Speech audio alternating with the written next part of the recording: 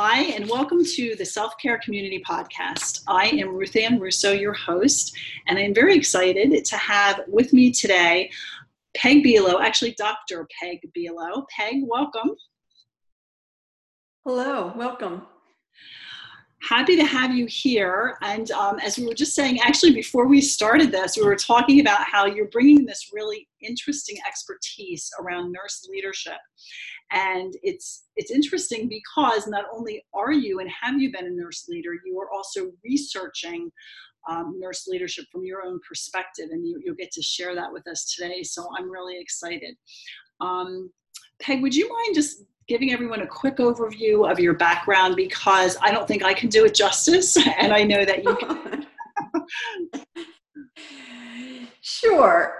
So my background, originally I started as a clinical nurse, and my specialty was in perioperative services, which is the operating room and surgical care of patients in hospitals environments. And so I had probably 20 years of clinical nursing experience in a variety of specialties, and then decided that I wanted to pursue the management end of this nursing profession. And so I went back and I had a business, master's degree in business that helped me prepare for my leadership roles. And they quickly grew. And then, it was a lot of success I had in perioperative nursing leadership roles. But over time, one of the things that I discovered is that I was quickly burning out in my perioperative leadership roles. So what I was trying to do was seek some relief for some of the stress and overwhelming responsibilities for the job, and then layering on that with children and a family and managing a house and all those other elements that people just juggle day to day. So I was really searching for some release of how I could manage these challenges in a healthier way, because I felt my health was slipping, in that I wasn't eating right. My sleeping patterns weren't as what I really needed.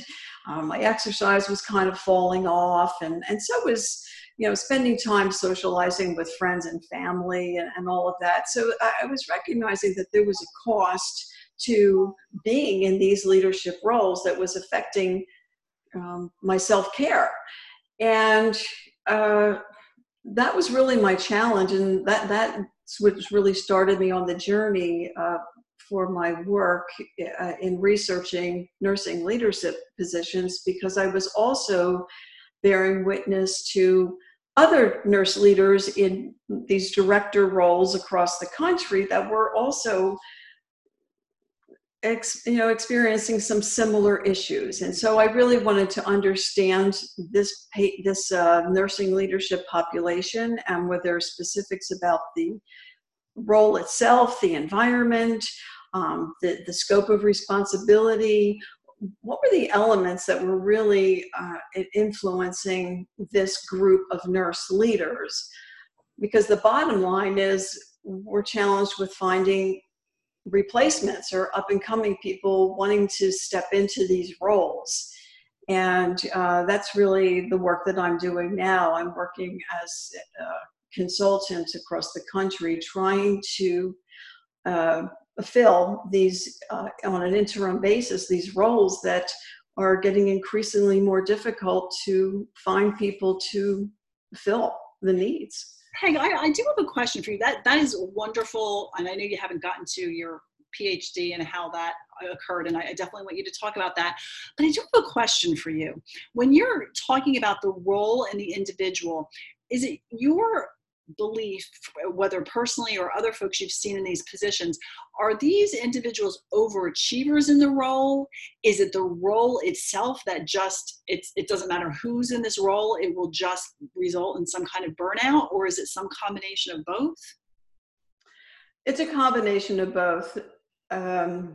People going into the nursing leadership roles in this perioperative director role specifically, there's responsibility is broad. So you're responsible for the clinical issues in the care of all of perioperative services. So that's operating room, pre-procedure, post-procedure environment, all the regulatory requirements, the budget, and of course the workforce. So the scope is large, and there are several different kinds of models. There's for-profit and nonprofit, but in the real world, the OR, the operating room, and surgery is considered the economic engine of the hospital. And so in that model, there's a lot of pressure for performance and production and keeping costs in line, because the technology is advancing rapidly, and that has a cost. Reimbursement is also dropping for services, so that impacts the bottom line. And understanding how to manage all of that with the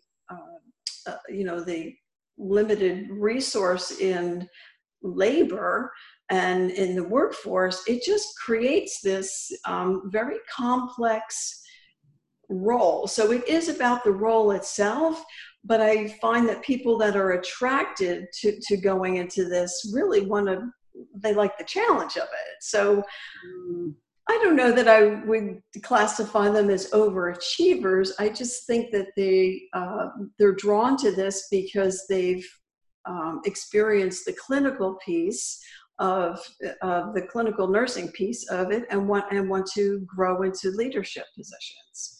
So I think it's a natural evolution into the leadership role, but there's a difference in this group of nursing leaders than others. And so does anyone in this process of going from nurse to nurse manager to nurse leader, does anyone teach you, do you learn how to take care of yourself in such a way that you can be effective and at your top wellness, your top peak of wellness, so to speak? That had not been my experience. And one of the reasons I was trying to seek relief, I was trying to seek information on how to manage these challenges. I was looking first within my organizations and couldn't find it. There's some literature out there that talks about it. I think it's a priority now more than it was 10 years ago. So that's positive, but there's really no, when push comes to shove, you really need the support of the senior leadership and the culture within the organization to recognize the importance of self-care needs, and also to make it something that is culturally acceptable to practice. Wow. And I think that was probably the most profound piece.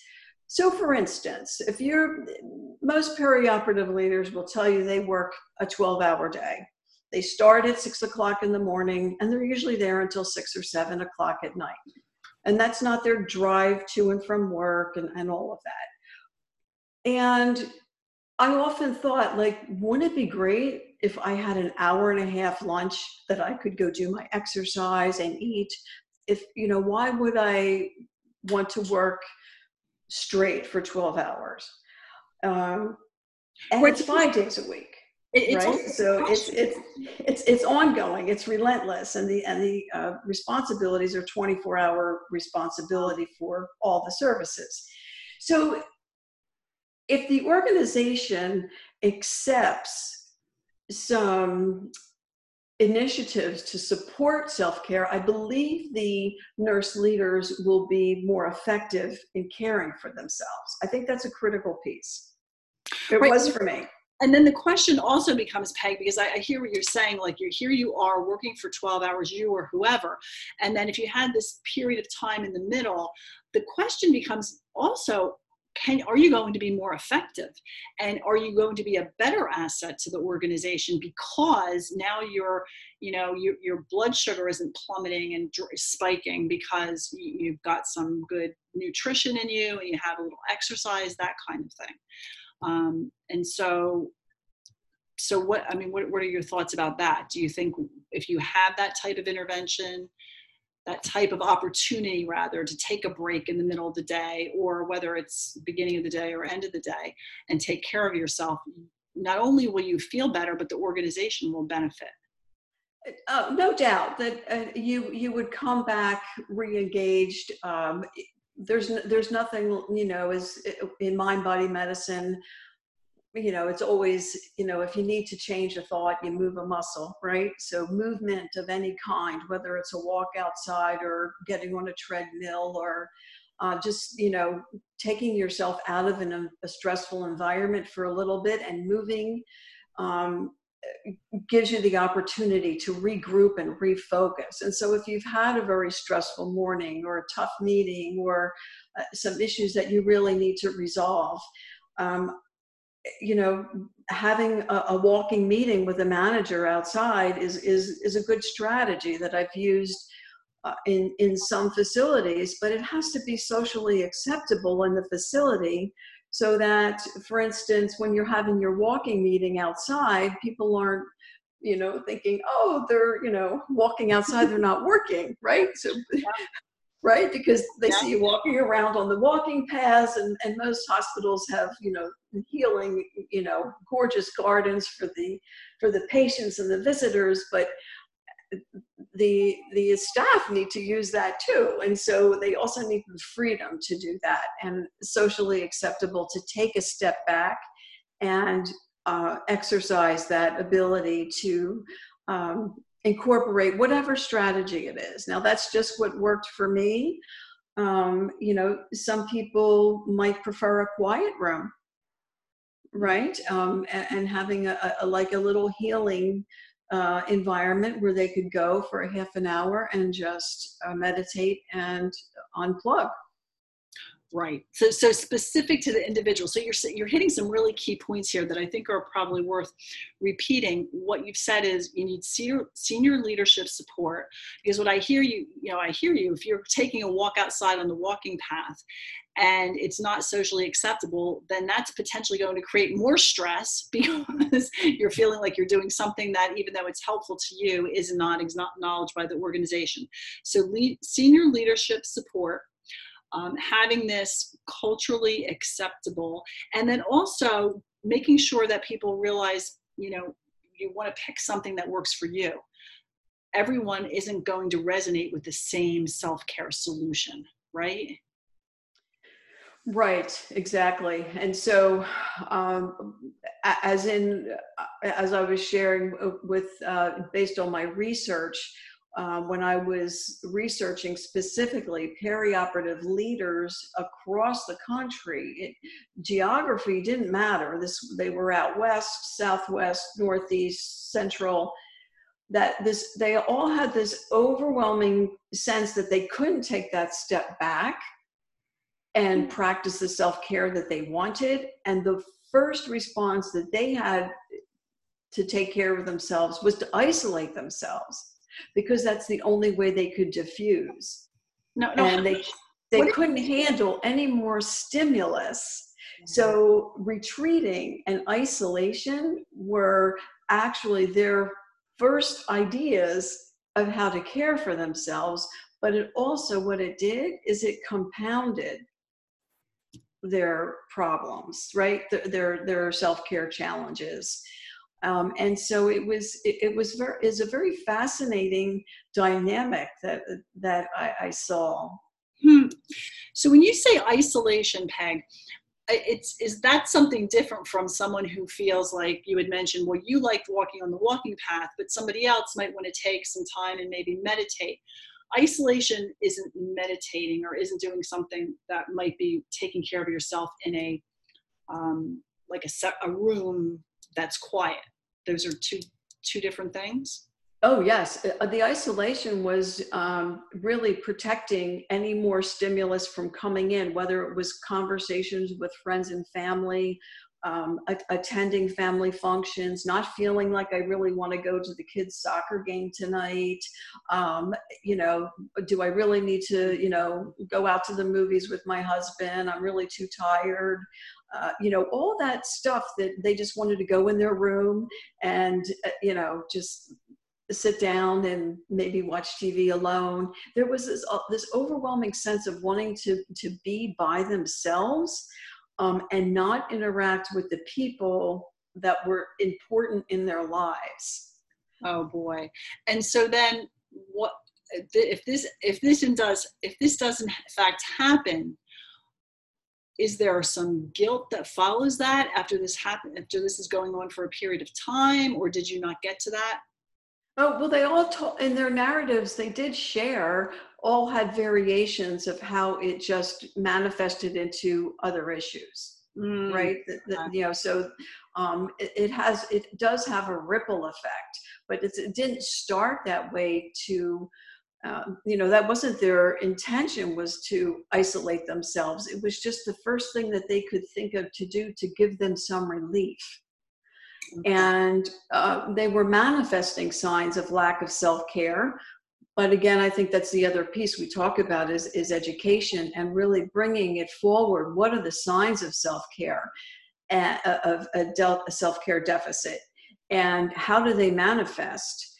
Mm. And that's really important from my perspective to keep note on educating people into what this means, because people want to forge on, and there really is this sense you really don't want to go to your boss, especially when you're at a higher level of a role, and you don't want to say, hey, I'm burning out, right? Because then it sets another trigger that, wow, are you a good fit for this job, right? So how do you have that confidence that your leadership, your boss, has been educated in how important self-care is, and what is their influence in creating a structure within the organization to support these leaders and provide self-care? Mm, yeah, exactly. You put your finger right on the issue, on the pulse of what this is all about, right? It's understanding burnout and understanding that people don't want to feel that they are doing something wrong if they're experiencing these feelings. That should be something that organizations are just naturally prepared to deal with. So, because what are the numbers now, Peg? Is it 50% of all healthcare professionals say that they've experienced some level of burnout in their professional life? Yes. Mm-hmm. Right. So we know pretty much 1 in 2 people will be affected by this. And so it feels like health systems, health organizations have an obligation to actually address this. So you were talking about how you were looking for some release, some way to address your own challenges. I don't know if you would call it burnout or just, stressed out on the job. And how did you find what those were? How did you come about those? It sounds like it wasn't the place of work that provided that to you. You found these on your own. Well, yeah. So I was doing the traditional things I think that people would think would be self-care, right? I would get, a massage, or, go to the yoga class. And, then I was seeking out some retreats and some uh, yoga centers across the country, and just, going to workshops, and, trying to, there was a theme there. They were all about self-care, and they were all about stress. And then I was actually at a food as medicine conference in Bethesda when I came across the faculty at Saybrook, and James Gordon, and the Center of Mind Body Medicine. And the whole theme there was self-care.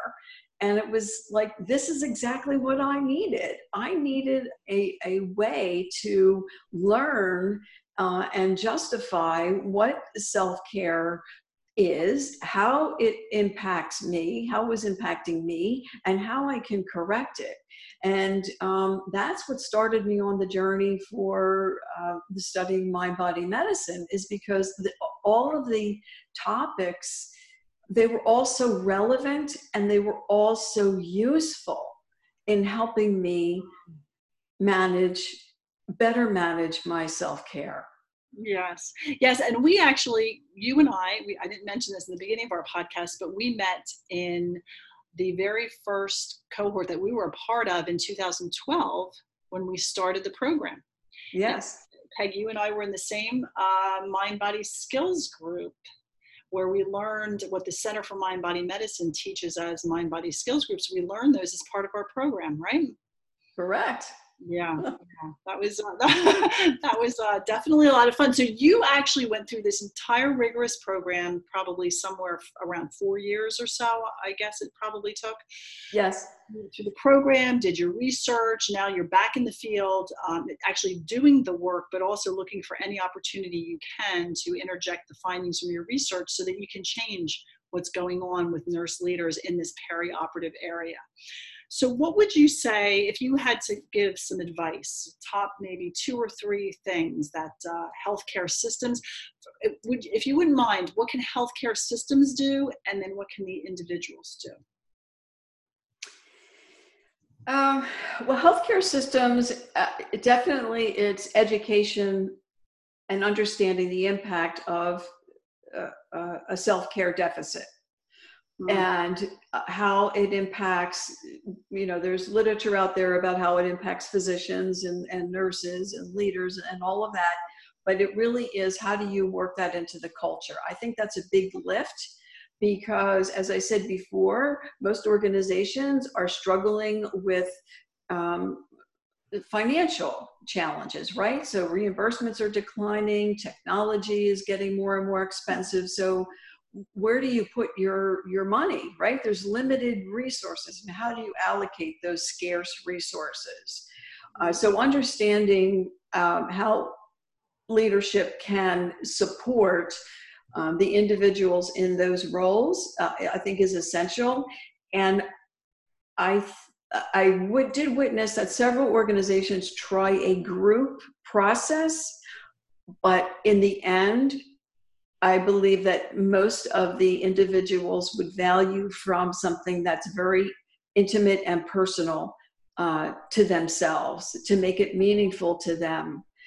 So a group workshop, I think is great, but also offering to them the individual opportunity for that wellness coaching, that intervention that's supported and paid for by the organization. So that it can help their leadership and take that stigma away from saying, hey, I think I'm approaching burnout, right? So making that, and then for the person themselves, for me, what helped me the most, beyond the yoga and the massage therapy and all of that, was really understanding what my boundaries and holding to my boundaries. So managing my boundaries. And speaking up for myself is probably my strongest self-care tactic. Yes, managing boundaries. So is that, and how, if you wouldn't mind sharing, how were you able to do this? Or, because that's not necessarily, when we think about self-care skills or activities, you were mentioning all things like yoga, meditation, the list goes on and on. So setting boundaries isn't necessarily one of those specific types of practices, but how did you actually do that, Peg? How did you come up with a plan for yourself? So I practiced, right? And so it's really practicing the ability to say no, and having a comfort level with saying no to things that you feel that will take too much time away from you, but then you have to balance, your priorities within your role, right? Mm-hmm. So a part of that is in combination with leadership development and learning how to delegate, and also developing other people to come up through the leadership chain so that you're not that point person that is doing everything. So I would say it's a combination of the leadership development and learning how to delegate and streamline tasks of the role, starting to bring up the other people who might have an interest in leadership, and cultivating their talent, but then also having a direct line of communication to the senior leadership, who typically is who the nurse leader reports to, and that comfort level and understanding that I think I can make this recommendation on doing A and B, but C is not going to happen right now. And that's part of that is also that you're managing stress, because if you know what your boundaries are and you're willing to keep them, in the past, by not actually acknowledging your own boundaries, you're opening yourself up, you're feeling more stress about the fact that now you've taken on more things, but you're actually not doing that any longer. So good two-part suggestion there. One is the leadership development for those who are actually serving with you, I guess people who you are managing yourself, and then also saying no, right? No is, I just heard this last week. I was in a group actually, and someone said no can actually be a complete sentence. We can just say no. Believe it or not. So, well, that's great. So we always end the podcast with our guests talking about their own favorite self-care practice. What is yours?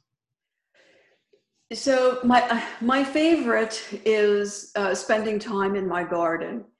I find that gardening and digging in the dirt and watching things grow and even weeding and trimming has been very, very therapeutic for me. And I love the seasons in the garden and spending time in the garden. I can just feel my body shift. It shifts into a more comfortable sensation. I can tell that my thoughts are clearer, my mind is not racing, and it feels gentle and soothing, even though it's physical, right? So there's a lot of physical work, but I get lost in the moment, and I spend time in my garden. So that is my favorite way that I care for myself. Oh, I can actually picture you there. And I love the way you described it, because it's clearly a full mind-body experience as you described it, right? It's physical, but also mental and emotional. Yes. In your description. So thank you so much. I think that's a wonderful way to end, and for everyone to picture that, you or even themselves, right, in a beautiful garden, surrounded with amazing smells and beautiful sights. Thank you, Peg. Thank you so much for joining us. And I do have one question. If anyone would want to contact you to learn more about your research, or maybe if they might have questions, is there a way that individuals our listeners could get a hold of you? Yes, I'm on LinkedIn. LinkedIn, okay. Yes. And is your LinkedIn name? Peg Bilo. It is Peg. Okay, so it's not Margaret. Okay, so Peg Bilo, and you're the only one on LinkedIn. Sometimes there's like 1,000 people with the same name. No. It should be easy to find that, right? It's not very common. Right. All right, great. Well, thank you again, Peg, and hopefully, I'm sure what you've done here in terms of your research will make a difference moving forward in the healthcare system. Well, thank you. It's been wonderful chatting with you. All right, bye-bye.